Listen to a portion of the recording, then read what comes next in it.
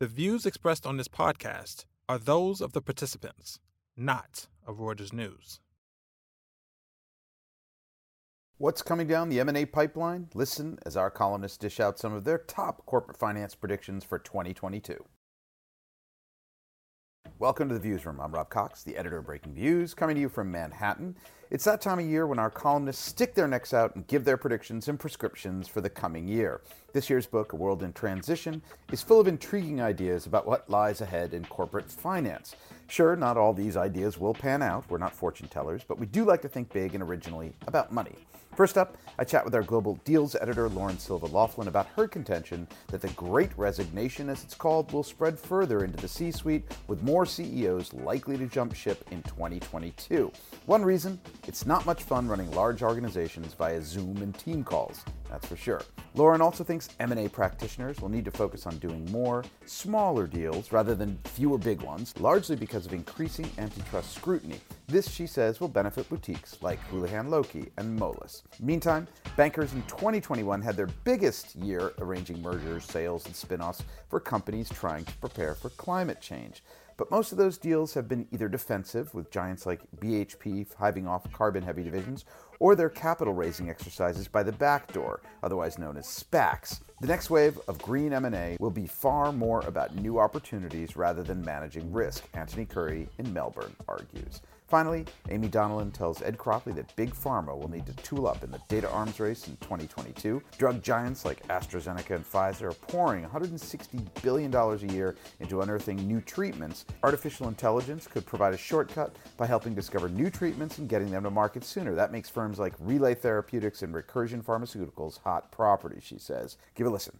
Lauren, you've got a couple of pieces in this year's predictions book, the 2022 book. One of my favorites, actually. It says that the great CEO resignation invites the great agitation. Now, a lot of people have written about the great resignation, and lots of people. Everyone seems to think millennials in particular are going to leave their jobs. But you actually make the point that CEO turnover has been high and will continue to be at elevated levels, which we can discuss first why. But second, what that means in terms of agitation, which is that it may make companies more vulnerable to activist investor campaigns. First, let's start with why are they all quitting? Why don't they love being masters of the CEO universe? It's a lot less fun. No, like everybody is sick of their job apparently right now, and except you and me. Except you and me. Hey, I'm here to work. I'm loving this podcast, but apparently that includes like people in the corner office too. And I had to say, when Doug Parker of American Airlines said, recently that he was stepping down, it just really crystallized the whole thing for me, because he actually made it through like 9/11 and everything that happened afterwards and all these sort of crises. And then, now it's just like, oh God, it's just gotten to be too much for everybody. The job of being a CEO is just not fun. You have uncertainty, and you have supply chain issues, you have workforce labor issues, inflation. Like, these are all really complicated problems. Oh, and boo-hoo. The CEO's gonna have to work make more really money than hard ever, for the $20 million bonus. Well, they're also older than they've ever been. And they don't get to kind of walk around. They're not, the little king of their kingdom. They don't get to walk around the office and get worshipped by everybody who works for them. And so, a lot of people are calling it quits. I think that's a really good point. I mean, as someone who I manage 36 people, for our little world, and I don't get to walk around and see anybody, and nobody worships me, I will say. But it is true. I mean, it's to a point of like nobody went to Harvard Business School or INSEAD, as you point out in your piece, and learned how to manage your workforce from your laptop. Nobody knows how to deal with this. And they're probably only introducing some sort of management course somewhere at a business school today. So it's not even like that it's not that it's just not fun. I think a lot of them just don't know how to do it. No? Well, I think it's also going to totally change the structure of how the corporation looks. And I agree with you completely. It's a great point. Like, they don't know how to run those businesses. I'm not sure anyone really does. No, we're all struggling with it. All of us who have people that we work with or who work for us. It's quite fascinating. Okay, but so that we see that there's going to be this high turnover rate of CEOs. let's go to your point, which is, of course, that this creates a certain amount of instability, which could be a good thing if you're a shareholder activist. Yes. So activists have been pretty kind of relatively quiet over the past year and a half or so since the pandemic really started. And part of it was that they did not want to look like they were agitating at companies that were like really suffering. But now we're at the point that we know that companies actually, a lot of them didn't do that bad. Earnings didn't suffer as much as people really thought. And now they're going to be sort of going into this period of massive uncertainty without an experienced person at the top. Or maybe they're just going to be sort of in flux in terms of who's going to be running the business. And this is an opening for like all of the activists that have just been sitting around waiting for their next target to be vulnerable. Interesting. Okay, now the other piece you have is about M&A. You point out that what we're going to see now, we've just 2021 has been a record year for mergers and acquisitions, and there will still be elevated levels of mergers and acquisitions. But you say that a lot of the big mega deals are going to be difficult, and probably not going to get through, in part because of antitrust and competition issues, and that you take this to the next level, which is for a step further, which is that will benefit those M&A advisory firms and boutiques that work with smaller deals and have a sort of, they may have more deals, if not giant deals. And the sort of conclusion is that this company, Houlihan Lokey, which people are like, wait, who's that? But it's going to do better than, I don't know, say someone like even PJT Partners or Moelis, maybe. Explain the thesis about M&A next in 2022. So like we all like to get really excited about, me included, like about big deals. We see this like AT&T spinning off Time Warner and, who's advising and like who's the masters of the universe, who's involved, whatever. And so I just kind of enjoy thinking about in 2020, it's the worker bees toiling away at Houlihan and Lokey that are going to be the ones in like the best seat on Wall Street. Yeah, PJT run by Paul Taubman and Goldman and LionTree, these are all really big, great high profile investment banks run by investment bankers who've been in the business a very long time and have huge clients. And those clients are going to struggle to do deals in the next year because of, like you said, the regulatory environment.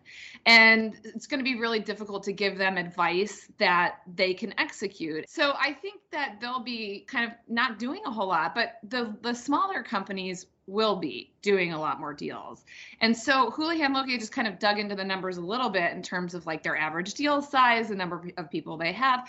And Moelis too actually sort of somewhat surprisingly works on more smaller deals. So I think in the next year, they're probably going to benefit from the fact that smaller clients are going to be more active. And that's not to say that Goldman and PJT still do a ton of deals under $2 billion, but they're just going to be sort of not quite as well positioned, I guess is the best way to say it.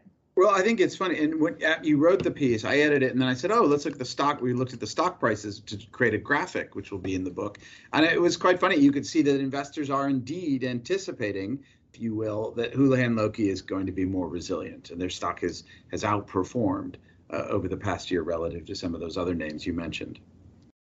Yeah, I think the deal pipeline too, because it's so long, it takes a long time for these deals to close. The numbers that we've seen this year are deals that have been announced, and there's tons of activity, but they're not going to get paid for those deals until those deals close. And that's like not till next year. And maybe some will get unwound and less will be announced. And so this might be sort of like a trailing kind of issue with earnings, I think. Yeah. All right. Well, look, Lauren, thank you very much. Have a fantastic 2022. You too. Hello, everyone. My name is Pete Sweeney. I'm here in Hong Kong chatting long distance with Anthony Curry, who's in Melbourne, Australia right now, I believe. Anthony, how are you? Yeah, that's right. Down in Melbourne, doing very well, thanks. It's summer here, so there's a saving grace in that at least. Yeah, well, it's winter in Hong Kong, which is basically summer everywhere else, so no complaints here. Well, look, while we're talking about the climate, might as well segue into nice segue. Huh? So I was looking at your nice prediction about what we should expect next year about it, and I noticed one number. You're quoting Refinitiv data that says climate-driven M&A mergers and acquisitions came in at $164 billion this year up to December. That's a record high. Yes, it is. Yes. How impressed should we be by that number?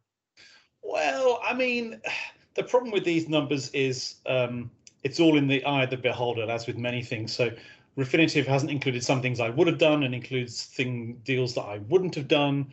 It's hard to precisely tell exactly how many of these kind of deals have been done, but the general theme behind it, I think, is still valid, which is more and more companies are thinking about how they deal with climate in different ways, right? So yes, you can think, well, we need to sort out our risk and do something to make sure that we're not doing something stupid internally. We should assess, what our emissions are. We should assess that, make sure we're not in our factories are not in the line of fire, literally or figuratively speaking.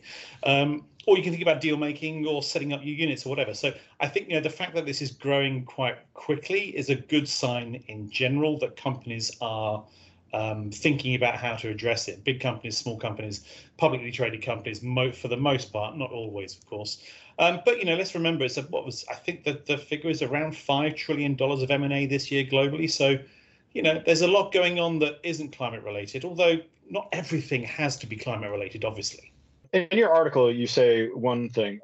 You say there's been a dearth in genuinely environmentally useful tie-ups.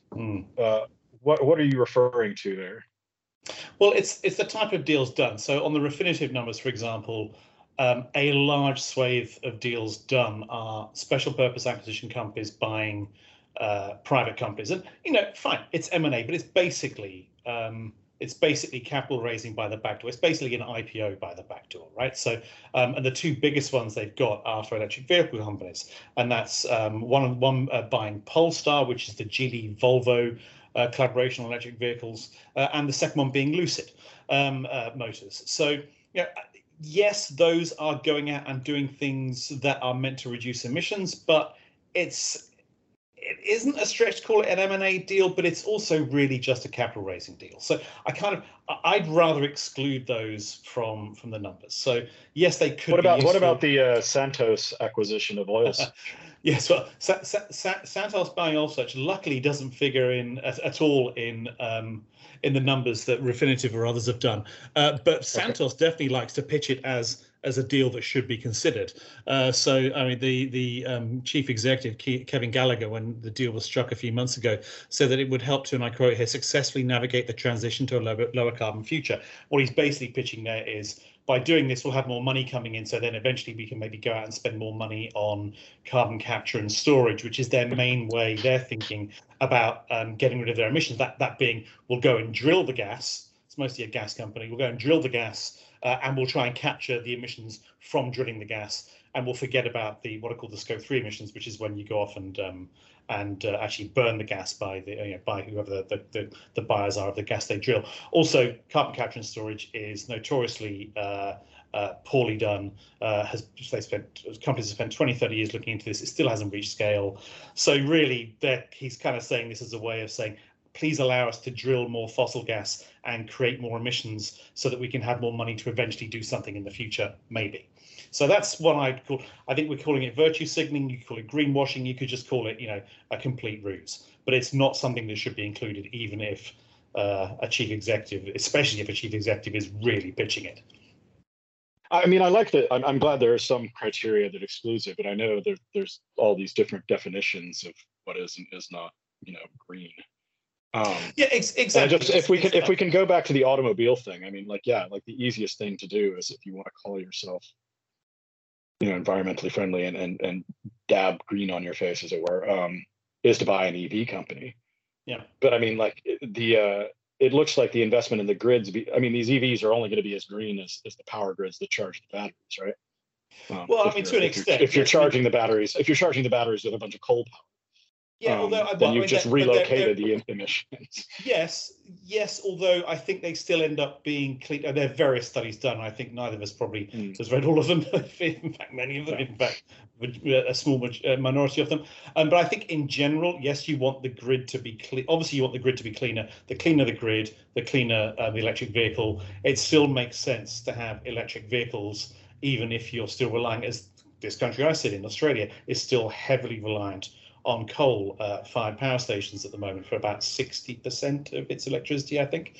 So yeah, hardly ideal, but there are also other benefits to having electric vehicles, even if they are powered by dirtier grids. Just localized pollution. They start up faster, right? They've got better acceleration, so that's got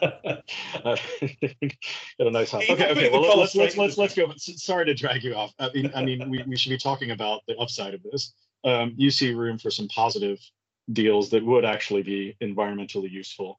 Can you walk us through some of the things you think would make sense? Yeah, I think first is just deal with the risk offset deals, which should count as climate-driven deals. So they're not necessarily dealing with emissions, and there are sort of a couple of types of different deals there. So the main one I looked at was BHP selling its oil and gas unit to Woodside, another Australian oil and gas company. And okay, it doesn't deal with the emissions, but for BHP and its shareholders, it makes the company look greener. So is that a climate-driven M&A deal? Yes, probably, because as the chief executive, Mike Henry, is probably thinking the fewer fossil fuel emissions I have as a miner, the more I can go out and claim I'm greener, the more I can put the emphasis on the green economy, going out and finding those minerals and materials that are needed in electric vehicles and cell phones and everything else that will make life a bit more green. But you're not really dealing with the emissions. The ones that do are the really interesting ones that haven't really been done yet. You've seen a few of them. Right, so one of them I mentioned was a relatively small one, a $1 billion deal by the data company Autodesk at the beginning of the year. And it bought, beginning of 2021, just to be clear, it bought Innovise, which does a lot of work in digital water. So how to make sure that the water you're using is moved properly, is treated properly, is treated and dealt with in a more environmentally proper way. And that's the kind of thing I think that companies are going to be going after increasingly. Another one, I think, if you look at the financial services sector, 450 firms have just in the past few months committed to the global financing, the global financial network for greening the economy, basically GFANS as it's called, set up by Mark Carney, the former Bank of England governor. And there are 450 firms in there. Most of them, a lot of them are pretty big firms. They're insurers, asset managers, banks, and they won't have all the stuff they need to go out and advise their clients, right? Whether it's shipping companies, whether it's whether it's the BHPs of this world, they're not going to have all the data and information they need to properly advise these companies on how to do a better job of going green. So they're going to go out and probably buy data companies. They may just go out and hire people, of course, but they'll probably start looking at how to hire data companies or buy data companies. And a good example was Moody's, which went out and bought a data company earlier this year as well, which will help it to sort of increase its ability to advise its clients on what makes for a good energy transition. And there's a lot of opportunity there. Obviously, there's a lot of loans out there, a lot of companies that have got to think about how to raise capital in a way that's going to appeal to shareholders and bondholders who want to see more work being done on reducing emissions and showing that they are better at dealing with climate change. So there's a huge amount that can be done where you can put your hand on your heart and say, we've just done a deal, we just bought a company which actually helps us reduce emissions, and isn't that great? And yes, there'll be virtue signaling in that. And yes, do you really want to trust banks in everything they say? Well, everything should be taken with a grain of salt. But I think those are the kind of deals that will make climate-driven M&A so much more interesting and so much more than being just about avoiding risk or addressing risk. It addresses opportunity and actually how to drive the transition forward. So if I can put you down, do you expect next year to be a new record? Well, if we sort out what should go in, yes. Although I think, as I said at the beginning, I think the trend is a good one. I think there will be more deals next year. I think obviously, first of all, as I said, you got these 450 financial firms that have signed on to various to various things. So have a lot of other companies and countries at the COP26 in Glasgow last month. So there's a lot of promises out there for things that need to be done, and at some point they've got to start acting and showing that they're getting somewhere. And whether it's good or bad, and my word, we know how bad M&A deals can be done, and how bad some companies are, and many companies are integrating the deals that they buy and the deals they do. Nonetheless, I think a lot of companies will think we should go out and buy the things we don't have. It will be quicker than building it ourselves, or we'll be able to find the right people if we just buy that firm, almost like an acqui-hire, as they call it, where you go out and buy a company, a small company, just to get the 10 good people inside it. So yes, I think right, or alternatively, like you said, just kind of buying it as a sort of carbon offset, like we're a coal company, but we're going to buy something that's positive and like it will balance us out. Yeah, I think sounds like smart for the green cred, but like obviously, as you pointed out, for actual business integration, you just kind of bought something. Yeah, are you actually going to use it to create synergies, or are you just using it to kind of like dilute your net corporate emission? I think that's all the time we got. But look, Anthony, I'll follow this with interest next year, and thanks for talking with me. Thanks, Pete. Thanks for chatting, and Happy New Year. Happy New Year, man. Take care. Hi, I'm Ed Cropley, an editor with Reuters Breaking Views in the UK, and I'm here today with Amy Donnellan, our pharmaceutical and drugs correspondent, who's going to talk about big pharma getting into big data.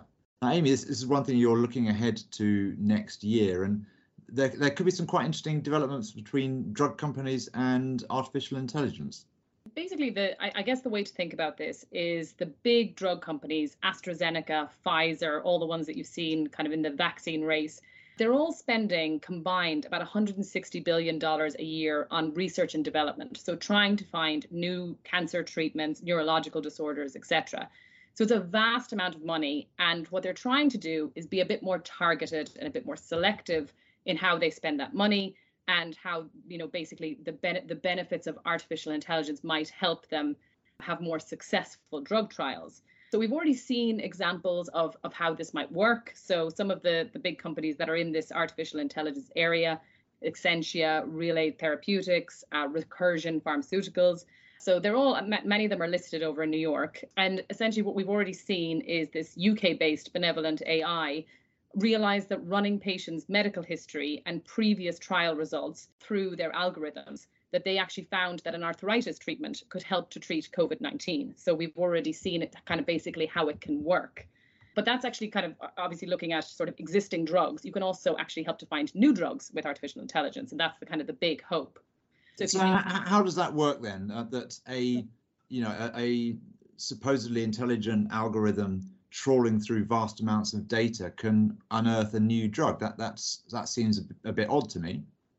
Yeah, basically, if you think about a really hot area in pharma now called basically gene therapy. So this is where you kind of tinker with patients' DNA, and you can hopefully prevent diseases by fixing a flaw in somebody's DNA. So this works if you think about maybe like somebody who might be predisposed to getting breast cancer, that you could actually fix it before the person ever became ill. So if you were able to use AI in this way, you might be able to run millions of potential patients' genetic codes and their medical history, and then an artificial intelligence program could identify who's most likely to benefit from treatment. So you have a much more efficient drug trial then, because you have the right people in the drug trial for how it might work. So that's obviously going to create some massive winners. Obviously, from the public health point of view, there's a huge saving, and for all the people who, in your example, are prevented from getting breast cancer and the trauma and the surgery that often goes in association with that. But at the same time, there might also be some losers, no? Because the companies that make existing treatments may find they're completely overtaken. I guess to an extent, but if you were to think about a pharmaceutical company, how they would be looking at this is it's all about, like, time is money for them. So they need to get a drug to market as fast as possible before it goes off patent. So they have a window of typically about 10 years. So it takes them about 10 years to get the drug ready to go onto the market, and then they have another 10 years before it expires. But if you think about if artificial intelligence were able to help that process along, and the executives that I've spoken to have said they think that it could actually speed things up by about 2 years, that's an extra 2 years of revenue that they can benefit from. So, it's not so much that like biotechs that aren't involved in this could kind of lose out. Almost every single pharmaceutical company, by the way, the big pharma companies are all partnered already with one of these AI companies. But what I'm saying is I think they're going to have to bring them in-house to benefit from the kind of all of the data that these firms have, because they only get, by partnering with them, they only get little slabs of it. So they want to benefit in the entire way, basically. And who? You've mentioned the big firms, the Glaxos, AstraZeneca's, Pfizer, and Merck.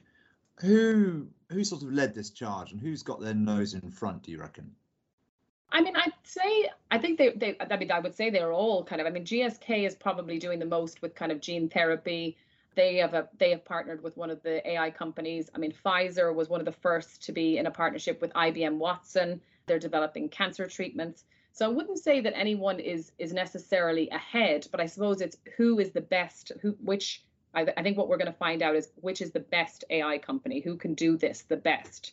And I think it's yet to be seen which one, which is why you're kind of seeing everybody kind of try and partner up with whichever one they think is the best. Right. And these AI companies, are they just sort of a very small number of highly intelligent people developing these computer programs, or what do they look like and how much are they valued? So I'd say the whole lot of them together were valued at about 16 billion. So that's what as I said, many of them have listed. Benevolent AI just listed through a SPAC very recently. And they are scientists. They're scientists that have basically devised these algorithms that then go on to help target these treatments and find, as I said, existing treatments that help to treat existing diseases.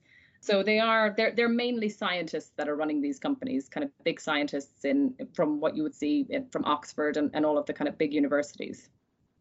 Fascinating stuff, Amy. Thank you very much. It's great to have a good news story at the end of a pretty difficult year all round on the medical front. Look forward to seeing whether your predictions come true. Thank you. That's our show for the week. Thanks to our producer Thomas Schum in Hong Kong, and to you, dear listener, for tuning in. Subscribe to the Viewsroom and our sister podcast, The Exchange, on iTunes, Spotify, or wherever you go to get high-quality podcasts. And check us out every day at breakingviews.com. Happy New Year.